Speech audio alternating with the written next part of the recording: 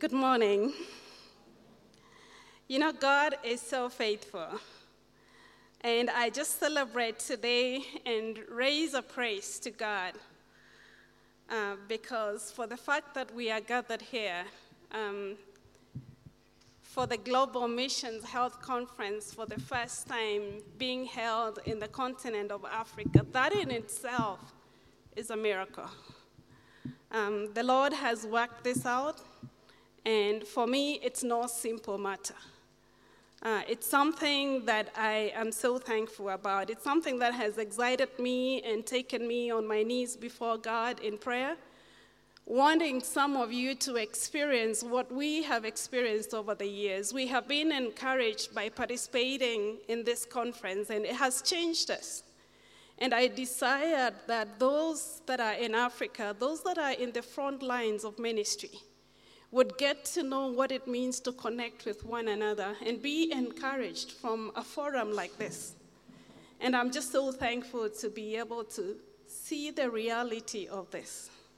And I do believe the Lord is lighting a candle, and it's going to spread through the communities, through the nations, to the ends of the earth, that He will raise people from here, releasing them to obey the call of God on their lives. And I believe Africa, the world, the kingdom of God will not remain the same. That just gives me so much joy. I'm speaking this morning on the topic, It's Time. Africans for Africa. I have a deep conviction about transformational development that enables me to serve the way I do. I realize I cannot compromise on these convictions and continue to live both spiritually and even physically. It's that strong to me. And I bring a testimony on what God is doing in our current dispensation of missions in relation to transformational development. You know, times have changed, very much so.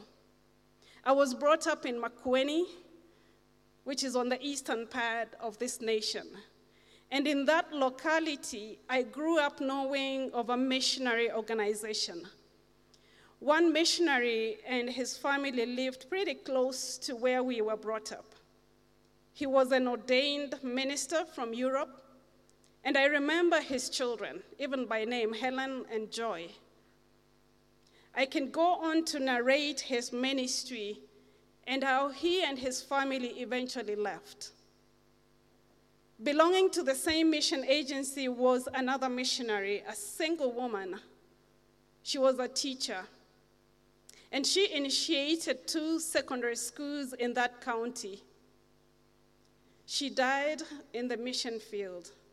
In fact, she died in a road traffic accident by the Mombasa-Machakos Junction, if you can picture that spot.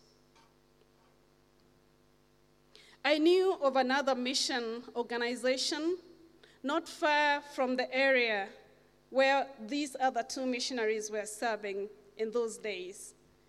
And they had a mission health center, which was very well equipped. It was giving very good services. It was famous all over the county, and several people would come to this health center to receive healing, to receive attention. They had a missionary doctor, they had nurses, and even a dentist, which was rare in our days in that locality. But this has also long closed. The missionaries left, and they were not replaced. One speaker said yesterday, career missionaries over the age of 40 are becoming rare in our days in Africa, and I agree. If I were to ask many of you gathered here, you can be able to state the same stories of missionaries who came in your localities, served well, coming from Europe, coming from America, and they did their part. And they left. What can we learn from this? Where are we today? We realize there was a service given. Health education, spiritual ministry, including church planting, And we cannot deny that. In actual fact, some of us are an evidence to that work. My own father was a first-generation Christian because of missionaries who left their comforts and came to bring the gospel to us. We can also learn that there seemed to be no much connection between the services that were given. There was education separated from health. There was church planting separated from the others. There were vertical ministries that were being implemented in these areas. But we also realized that those who were recipients were not participants. The missionaries looked like, almost like they were superior to the nationals. They had it all together, and most of us did not measure up to relate closely to them or their families, or even be closely associated or related to what they were doing. They were experts in what they did. They were the ones who could do it well, and we looked up to them. I left my locality when I was 13 years old, and I came into Nairobi, and I went into a boarding school right here in Nairobi. And there I was exposed to other missionaries of other denominations. And as I graduated from high school, I made a decision that I wanted to become a missionary. But I wanted to become a different kind of missionary from what I had seen. I wanted to work with the poor, and I wanted to serve them at their level, involving them and showing Christ to them. I did not have the whole picture of how that would look, but I knew what I wanted to see. Although I had grown up in a Protestant influence and was influenced by those approaches that were there, I grew up wanting to be a missionary closer to the Catholic style of ministry. They seemed to offer their lives totally, not just their services. They gave their commitment long-term, and not just as far as family arrangements and other conveniences allowed. They took prayer and the practice of their faith seriously. They seemed to be single-minded, and their allegiance seemed to be totally to God. When they served, especially in hospitals or among the poor, they related closely. They really connected with the destitute, and love was demonstrated. That was the model I wanted to emulate. I even considered a move to join a convent, and I consulted with some family members. I talked to my pastor, and I took time to seek God. I identified what it was that was drawing me to this beautiful way of ministry. It's more than just a label. It was about being a Catholic missionary. It was not about being a Catholic missionary, but it was about being those things that I was seeing demonstrated in those missionaries. It was living out those virtues, those values, that Christ may be glorified. You know, I want to put it to us today that the nations, people are looking for an example that they can emulate. They're looking for a displayed model that is effective, that can be used in ministry to produce impact. Transformational ministry is that model that they are looking for. In Isaiah 61, Jesus states in his call and in his mission, as he states it, as he stands up and says, "The Spirit of the Lord is upon me, and he has anointed me to bring good news to the poor." And that's the model many are looking to see. How can this mission that Jesus came to demonstrate be put in a way that others can emulate? The strategy for missions has shifted. We are in this new and extremely exciting dispensation in our days. Just as there was a time written messages would be delivered by runners, and that was improved to telegrams, and then it was moved on to a point where we can deal with emails and even tweets and the whole lot in there. There was a time when ministry operated in separate departments.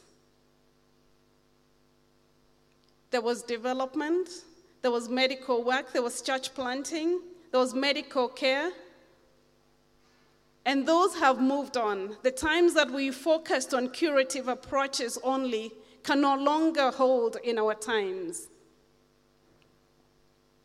There was a time that these were set up in institutions, and missionaries were coming to the field as long-term career missionaries sent by mission agencies from the West. Believe it or not, that is yesterday. There was a time we could only do missions the conventional, the traditional style, and that was just fine.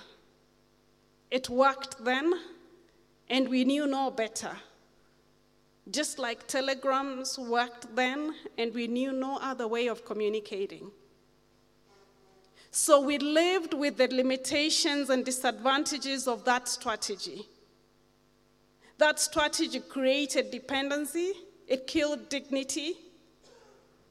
There was lack of local ownership, it limited the vision to the vision bearer, and could only last for as long as the vision bearer was available, and limited to what he could deliver or she could deliver, because we have only two hands. That conventional strategy had a history to overcome, especially when it came to Africa. It carried the print of a superpower coming to a colony, the boss and the servant. It comes with authority other than comrade love. Participation is limited. The giver decides what the recipient needs, stages the intervention, and eventually leaves, satisfied, fulfilled. It's not easy to change because it gives service providers like us some advantages that are very fulfilling. It gives ownership. It's limited to me and my direct efforts. We get to keep a job. We feel secure. It gives us status. We feel needed. And we feel we have a skill that is ours. And the credit is ours. We become the hero to the people that we serve. But the mission fields have changed. And I assure you, the friends that you see seated in this conference that are from the West have embraced this change. They've come to that point of partnerships. And that's the reality we are working in. Because we are serving our Father's kingdom in a new dispensation. The reality in the fields and what God is doing has also changed, and we cannot continue to serve the way we did in this new context. There are indigenous mission agencies that are springing up. National missionaries are going from one culture to another. Community-based organizations are getting set up in big numbers. We just need to go to the slums and see how many of those are registered, are at work, and are making inroads in the communities. Churches have been planted, and for most parts, even in closed countries. We've been involved in some of these closed countries and have seen Christians who can speak both English and the local language, situated in very strategic places, who could be used to reach out in these very dark areas. Technology has also been advanced, and communication mediums are different from what was yesterday. The gospel is availed in several innovative ways. If you realize denomination lines have become very weak, and they are dying very fast. From this place where I'm speaking from, we've had speakers from different churches because it's about missions. It's a joint call for the global church. And those denomination lines are just dropping. There is a raised awareness that the problems we are dealing with in missions today cut across departments, and a holistic, integrated approach facilitated by partnerships is what is going to serve and prevail in our times. You know, these changes hit me when I returned to Kenya after 7 years in Ethiopia. Because sometimes when we are in it, week after week, we don't realize the change because it's so gradual. We become blind to what is happening right before us, and we can continue to operate like that change is not there. You know, I believe it's time to do ministry the Jesus way of ministry. Jesus made his disciples his co-workers in 3 years. They became hands-on participants. He delegated with authority to these disciples, and he even gave them authority to cast out demons. For me, that is really high-profile skill in the hands of trainees. And if Jesus could do that, what is it that he has entrusted to us that we cannot delegate? You know, even with the knowledge that Peter will fail, he still tells him, "Feed my sheep." Even with the knowledge Judas is a thief, he still has him on his team. He even sends out his disciples to go alone with their shortcomings to carry out the very things that he had piloted for them. And then he hands it over. He phased out. Not because they were fully trained, but because he had modeled for them. Not because they were perfect and had come to a point where they had matured that they would not make mistakes. But that's why the Holy Spirit continues to teach us. Jesus came to give his life, to multiply himself in them, and not just to give a service and retain it to himself.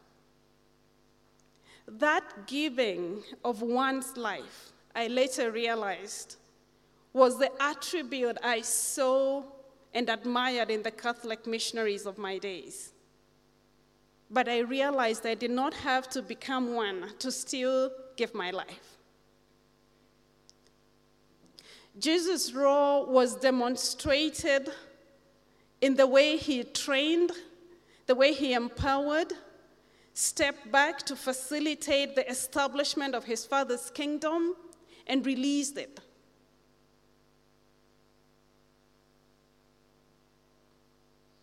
So what is the missionary strategy? What is the mission strategy that is working in our times? You know, basing from what I have seen in several areas, we've been to Honduras, we've been involved in Central America. We've had some ministries in Asia, Middle East, in Thailand. Recently, we've been involved in the Caribbean, the US, and other countries in Africa,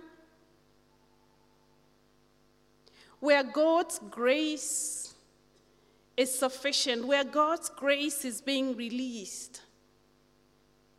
I'm seeing transformational strategies being in place. These are the ones that he is approving, and these are the ones that he is favoring.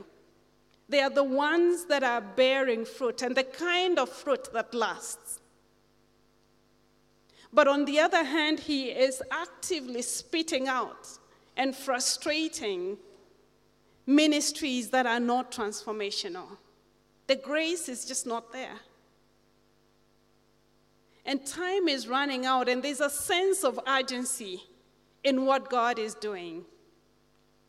It does look like it is his way, his shore in our generation.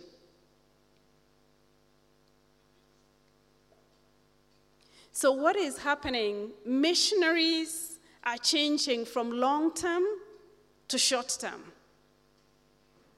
They go, they make disciples, and they phase out, they move to the next place. There isn't that patience of staying long anymore. The missionaries are coming to facilitate partnerships, setting up foundations for well-coordinated programs where nationals as well as short-term teams from the West can plug into, and the nationals can come into partnership, and the gears are shifting that this can accomplish the purpose of God in our time.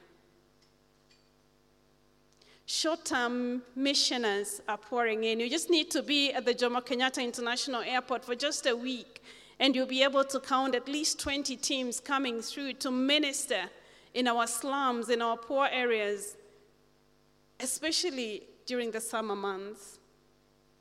And I bear testimony, these mission teams are effective if well plugged into ministries that are transformational and are willing to work at that level where everybody can be involved.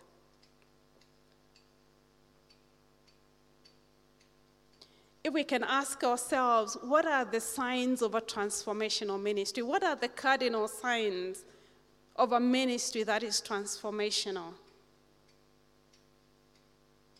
Training of trainers is key. It's not directly giving service, but it's equipping others and bringing others on board that they can be equipped with the same skill to carry this forward. Church-based partnerships with the local church, and that becoming a resource for this transformational development. They are empowering, giving only what they need and coming alongside what people have on the ground and taking them to the next level. These are building dignity. It's doing it with the recipients, coming alongside them, other than doing it for them or doing it to them.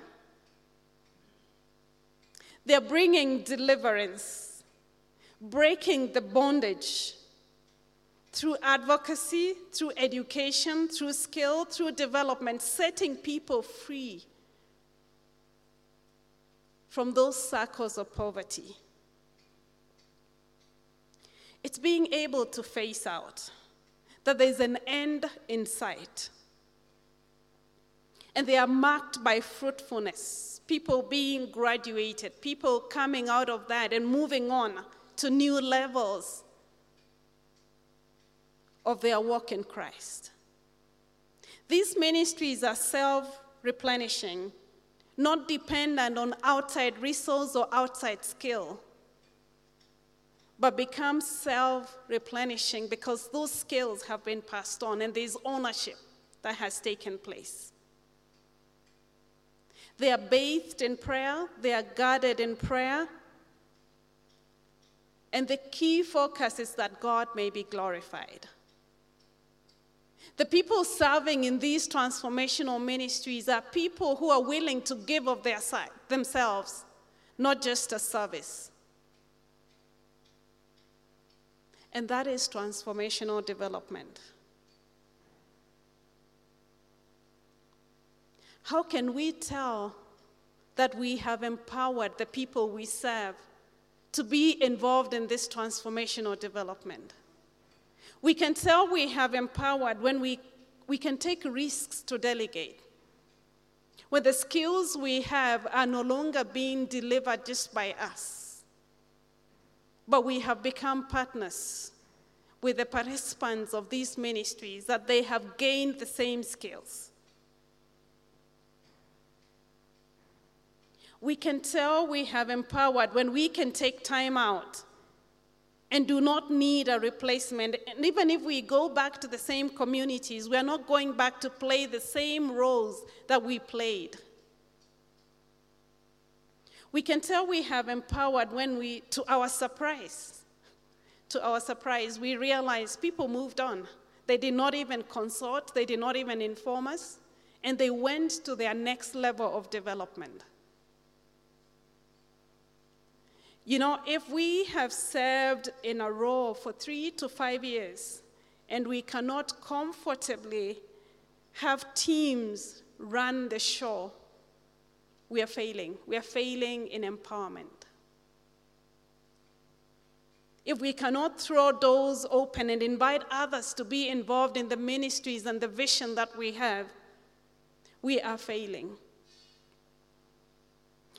You know, the reality is God is doing this in our time. He is raising people who can be involved in ministries that are transformational. I talked to a few of our delegates last week and this week, and I was asking them, what kind of ministry are you involved in?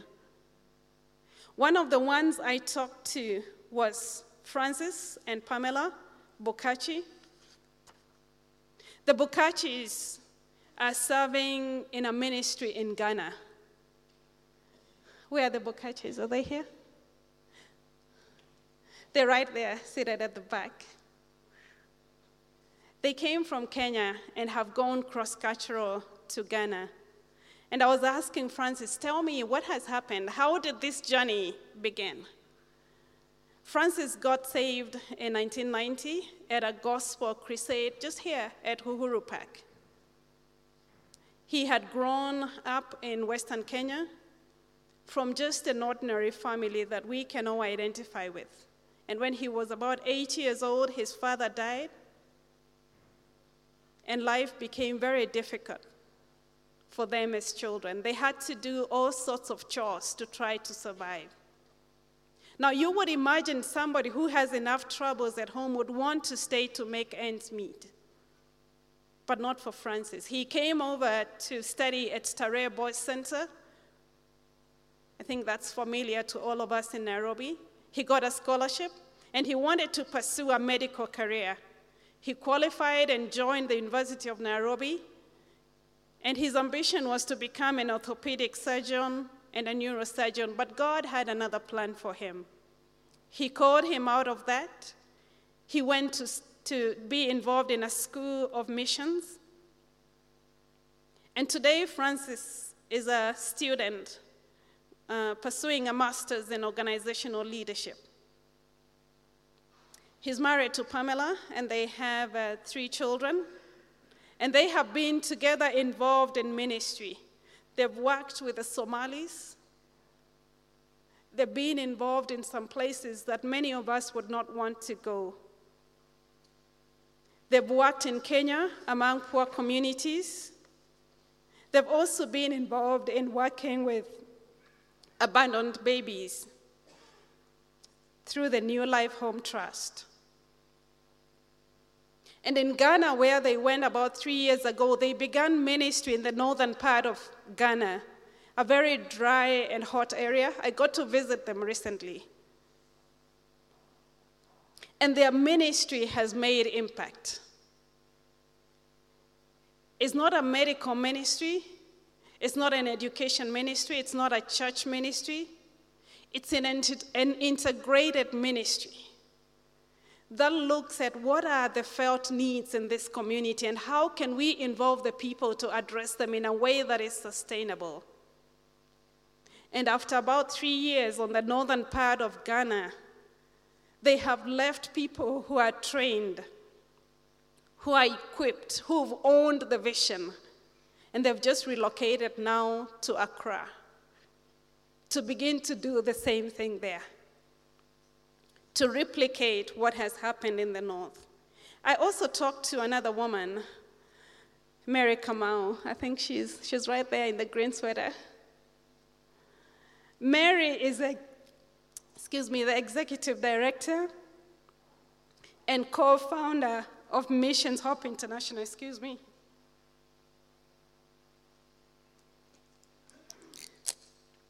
And Mary is married to Wallace. And Wallace is an accountant, a business person. And they have been involved in ministry since 2000. Is that right? Mary was a student at Kenyatta University.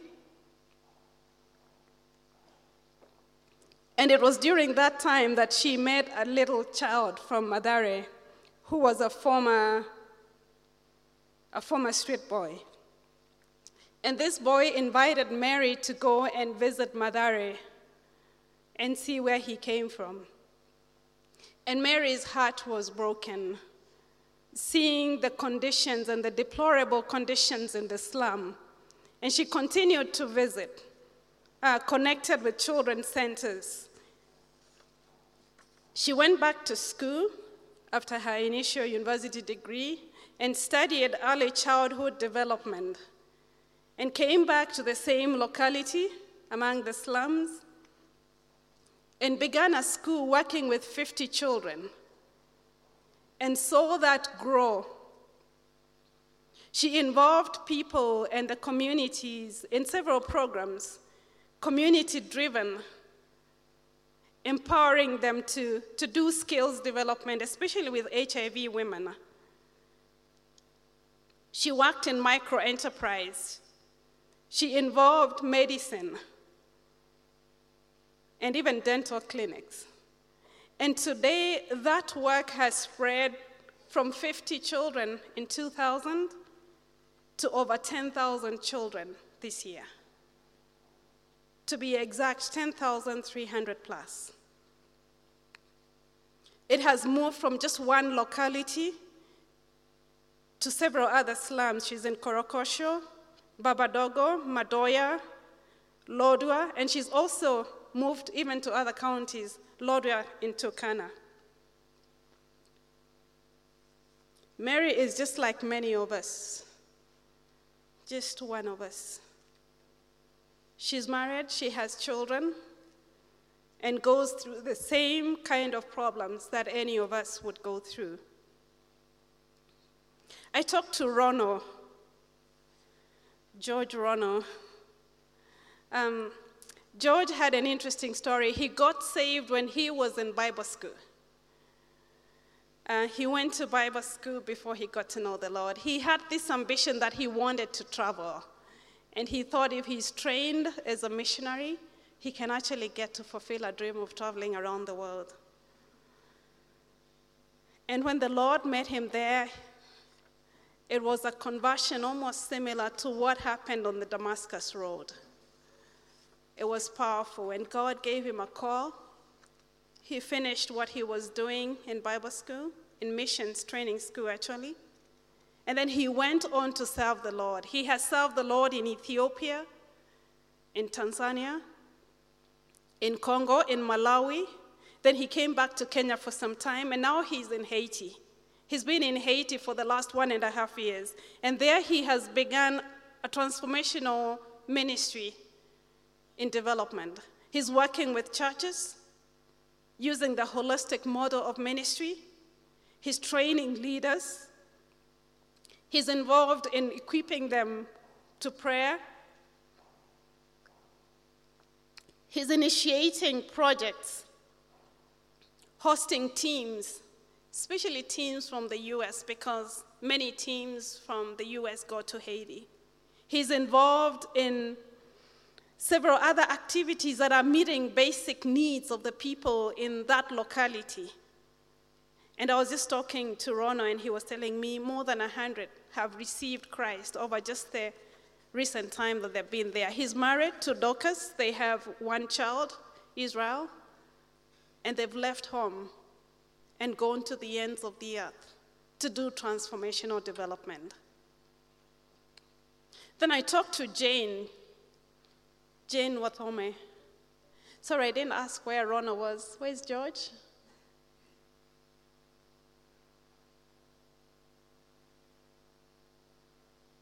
He may be outside. Is Jane here? Jane Wathome? Okay, I'll tell her story. Jane was born again in 1990, and then that completely changed her life. Before then, she was in the corporate world. She had a successful career as a sales and marketing representative. She had graduated and gone to school and was seeking to see how can she make a successful life in Kenya. But over the last 11 years, the Lord has pulled her from that, completely changed her life, and drawn her to work with disadvantaged women. She founded Beacon of Hope in the Rongai area, and she's working with women, empowering them in transformational development. And Beacon of Hope has a center there where they do health services, economic empowerment, education, youth mentorship, social empowerment, all those integrated into a ministry that is impacting lives. Through this center, they have been able to directly affect 300,000 people in healthcare-related work. They have a work that ministers to orphans and vulnerable children, and they're working with over 3,000. Jane is married, and her husband are working in this ministry. You know, I was asking myself, what does it take? Why Jane? Why George? What does it take? It takes obedience. It takes daily obedience, and sometimes painful. It's been 18 years for me in the mission field, and I'm still doing baby steps of how do we continue to walk in obedience with God. I've learned that it can be costly to give our lives. It's easier to give that service, but retain that life. But we can only be involved in ministries that are transformational if we are willing to give our lives. I'm reminded myself of 2 occasions that the Lord was demanding of me that I need to die. I need to release myself. And He knows how to do that. There's a time I had to leave Ethiopia to travel outside the country. And that time, Festus, my husband, had also traveled. And we had to leave our children in Ethiopia. And I remember crying all the way to the airport, wondering, how can God be requiring this of me? I also remember the time that God made it clear that it was time for the children to go to boarding school, to come back to Kenya. And I remember the week before we brought them and the week after, how I was just not functional. Sometimes obedience can be painful. But I want to quickly add, God is so faithful. We can never outgive God. Today, our 2 boys have grown to young men, and they're just really loving, and we are so proud of them. We can trust God, even with those things that are so precious to us, because He takes care of that. You know, Jesus in John 12:24 gave the example of a kernel of wheat, saying, unless it falls to the ground and dies, it remains only as a single seed. But if it dies, it produces many seeds. It's almost like if no death, there's no fruit. At least the kind that lasts. Because in death, we are transformed from one state of existence to another state of existence. And it's only the transformed in partnership with God who can facilitate transformational development. I've realized our greatest spiritual transformation occurs in pain. For the children of Israel, their 40 years in the wilderness wandering completely changed them as a people to this day. For Jesus, fasting 40 days and nights in the desert in preparation for his ministry marked him at the start of his ministry. Pain and sacrifice can foster some of our greatest moments of spiritual growth. What specifically does death do in our lives? It burns up that bad spiritual fuel that we can carry around with us. Our unhealthy motivation of why we want to serve God in the first place. The ulterior motives. These are facts that play heavily into ministry decisions.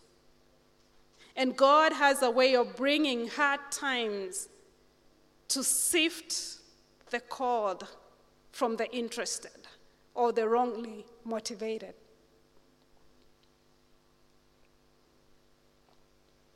In dying to pursuing success or ambitions, or pursuing our feelings, or the things that we receive from God, we come into that transformed state where we can begin to make an impact. We come to a place where our feelings are taken away and are no longer sustaining us because we've moved on to a level of existence that is willing to fall to the ground that we can bear fruit. How can you tell you have died? You can tell you have died when you hear someone telling what you did,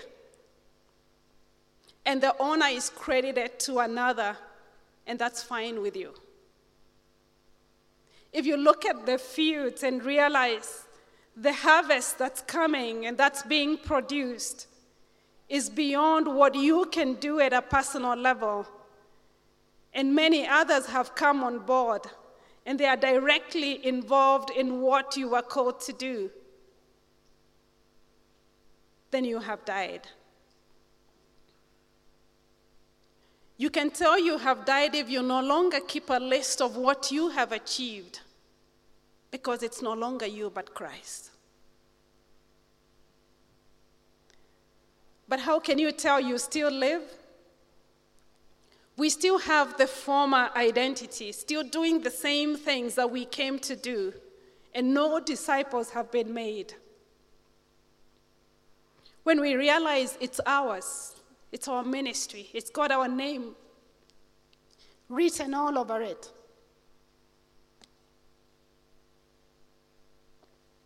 And it's yet to be inherited. It's so dependent on us. We can tell we haven't died if we are so fearful to trust that somebody else can do it and even do it better than us. On a personal note, there was a day I died, or so I thought. My family and I were organizing our belongings to relocate to yet another locality, and I came across the first English Bible I ever owned. It was the Revised Standard Version. And written at the back of that Bible was a list of the things that I had died for, and I had written a date there. There's a day, this day, that Florence Bevy died. That was my maiden name. And I went on to list those things that a teenage girl would choose to die to.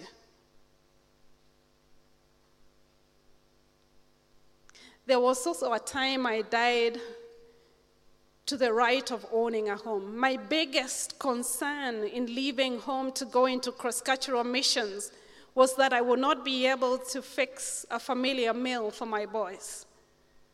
And that was painful. And I remember at a conference, the speaker asked us, what is it that you have found difficult to release? And we were given pieces of paper to write that, and we tied it to a balloon and released it, that it may be lifted from us so we can be free to go into missions without looking over our shoulder.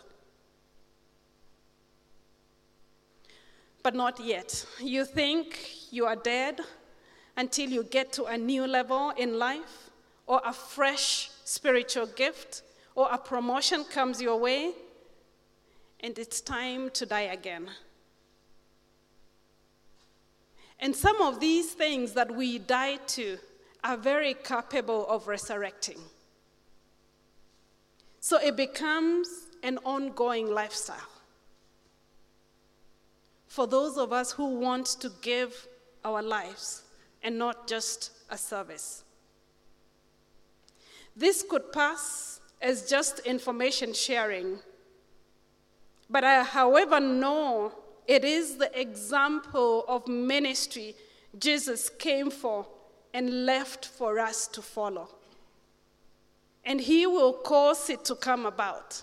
And it's in those people that he causes it to come about who are going to bear fruit with an eternal value. I believe with all of my heart that it is time for Africa. God is looking for who he can use to transform this continent. And God is looking for people who are willing to die, that they can become transformers. I know God's agenda is filled with a zeal, and he's calling people and using them that transformation can come about. The prophet Isaiah, announcing Jesus' mission in the book of Isaiah 61:11, concludes by saying, "For as soil makes a sprout come up, and as a garden causes seeds to grow, so the sovereign Lord will make righteousness and praise spring up before the nations." As Jesus left, he told us who are his disciples in Matthew 28:19, to go and make disciples of the nations, baptizing them and teaching them to obey everything. It is by teaching, by example, by giving of our lives as he did in love, and to that end, he promises to be with us. It's an all or nothing law. If we do not take up the cross totally, we cannot be his disciples. We cannot disciple the way he has called us to disciple. He gives the terms, and that's denying of ourselves, taking the death prescription so we can bring forth seed. That is the kind that will pass the test of fire. That is the kind that will be left behind after we have moved on. As I conclude, I plead with you. I plead with the professionals. I plead with fellow missionaries. I plead with fellow ministers. I plead with my brothers and sisters that we may arise to our time. The time has come, and God has need of you. God has need of Africans to rise to this call for transformational development. He's already using some of us. The examples that I just gave, ordinary people who have chosen to present themselves to him that they can become tools of what he wants to do in Africa. He's using ordinary people who want to give themselves towards obedience. I believe he is using partnerships as they were described yesterday. And he's calling us as Africans to arise to these partnerships that he has provided.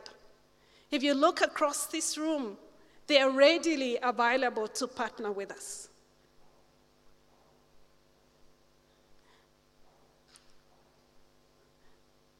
We need to play our role. We need to arise to our task.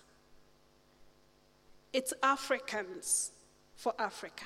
It's those who are willing to be empowered. It's those that are willing to take their position that God is going to readily use, that transformation can come. It is the season for implementing these transformational ministries. The grace is released. The favor is released.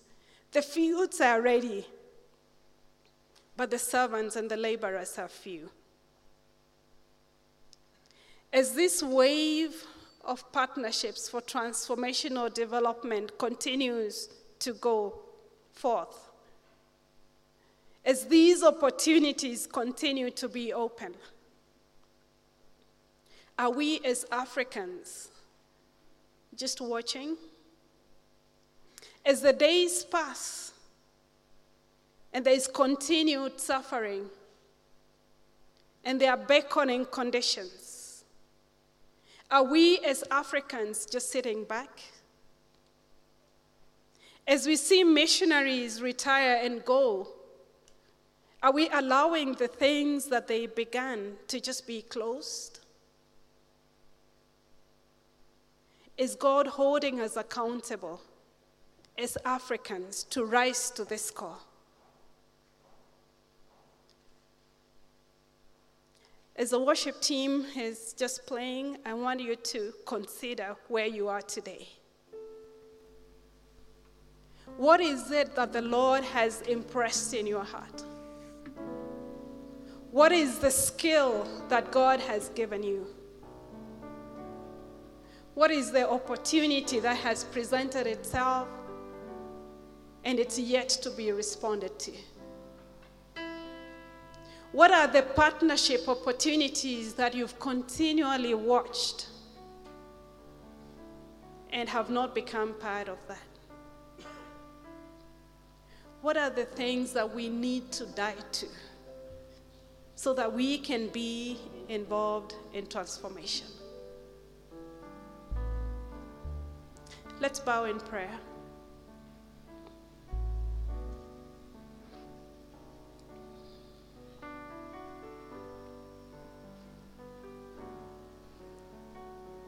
Father, we reflect on these things. And what comes to mind is our communities where we were raised. What comes to mind is our streets. What comes to mind, Lord, is this continent and beyond, and what difference we can make.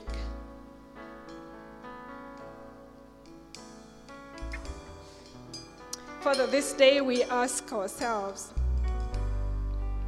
why not me? Why not me?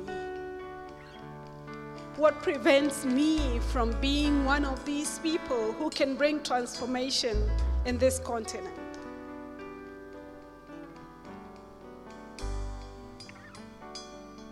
Father, may you examine us.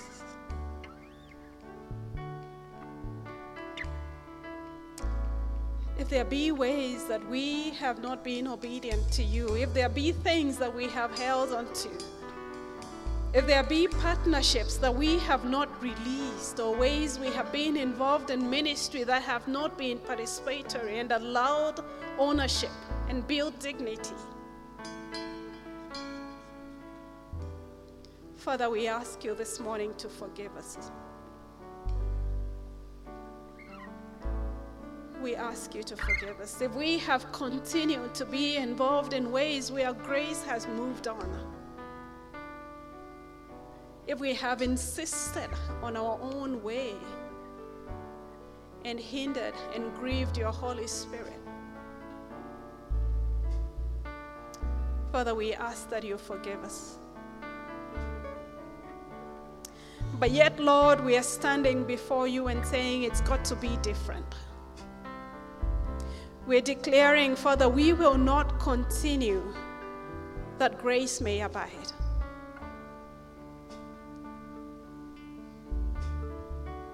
We are rising to say, begin with us. Light a new fire in us that moves forward, that Africa can be transformed. The communities that continue to wait beyond Africa will be reached by Africans. Father, we declare those that are examples before us will not continue to labor alone,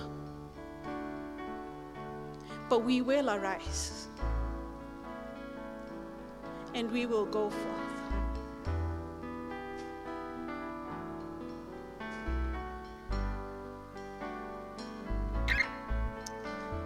And just before I close, I'm going to ask those of you, if the Spirit of God is speaking to you and saying, I need you,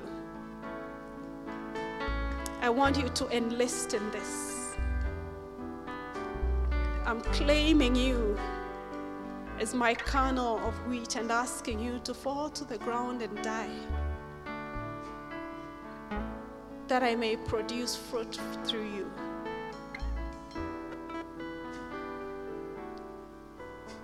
If you want to declare today that you want to be enlisted in this dispensation, I just want you to stand so we can declare that this is it. We want to be part of this.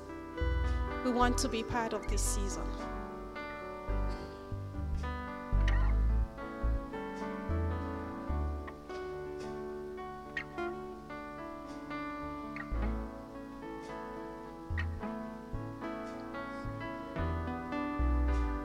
He's looking for an army, and he's inviting soldiers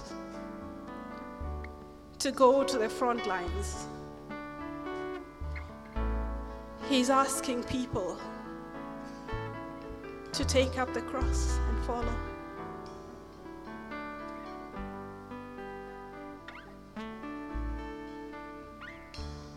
He's in need of you.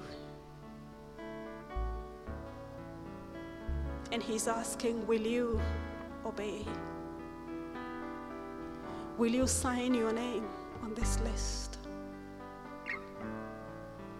Will Africa be changed without you? Or are you saying, if Africa is going to be changed, I want to be in that number?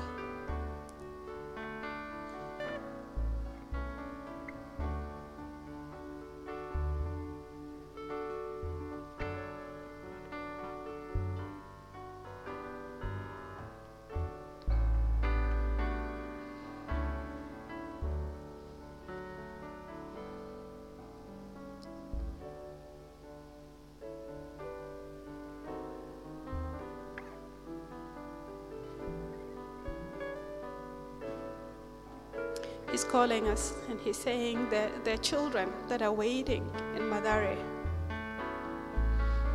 There are people that are dying in Somalia and have not heard this gospel. There are people who are doing the things that we should be doing because we are retaining our lives. He's inviting us to go preach this gospel to the nations.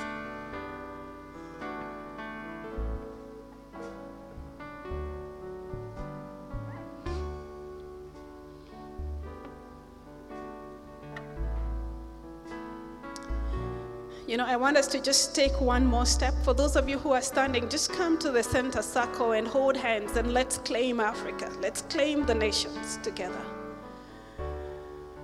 Just move to the center circle and let's hold hands and close in prayer. That we are saying yes, count on us. We're saying yes, we will take nations for you.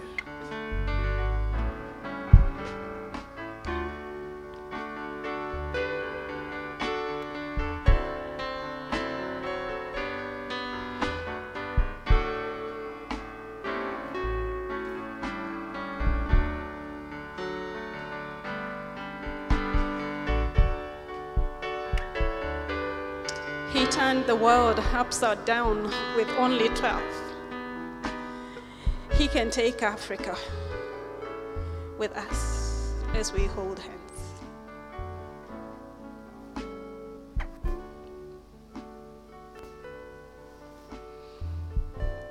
I know for some of you it's going to be a big change. He's going to require of you to change positions. He's going to require of you maybe to get out of some of the responsibilities you've been holding now. He's going to require a change of lifestyle or a change of strategy and missions. But God's grace is sufficient. I testify to that. We can do it in the authority of Christ. Let's pray. Father, here we are standing before you saying, as it is time for Africa, as you have released the grace, as you have prepared the fields, we will go. Send us, Lord.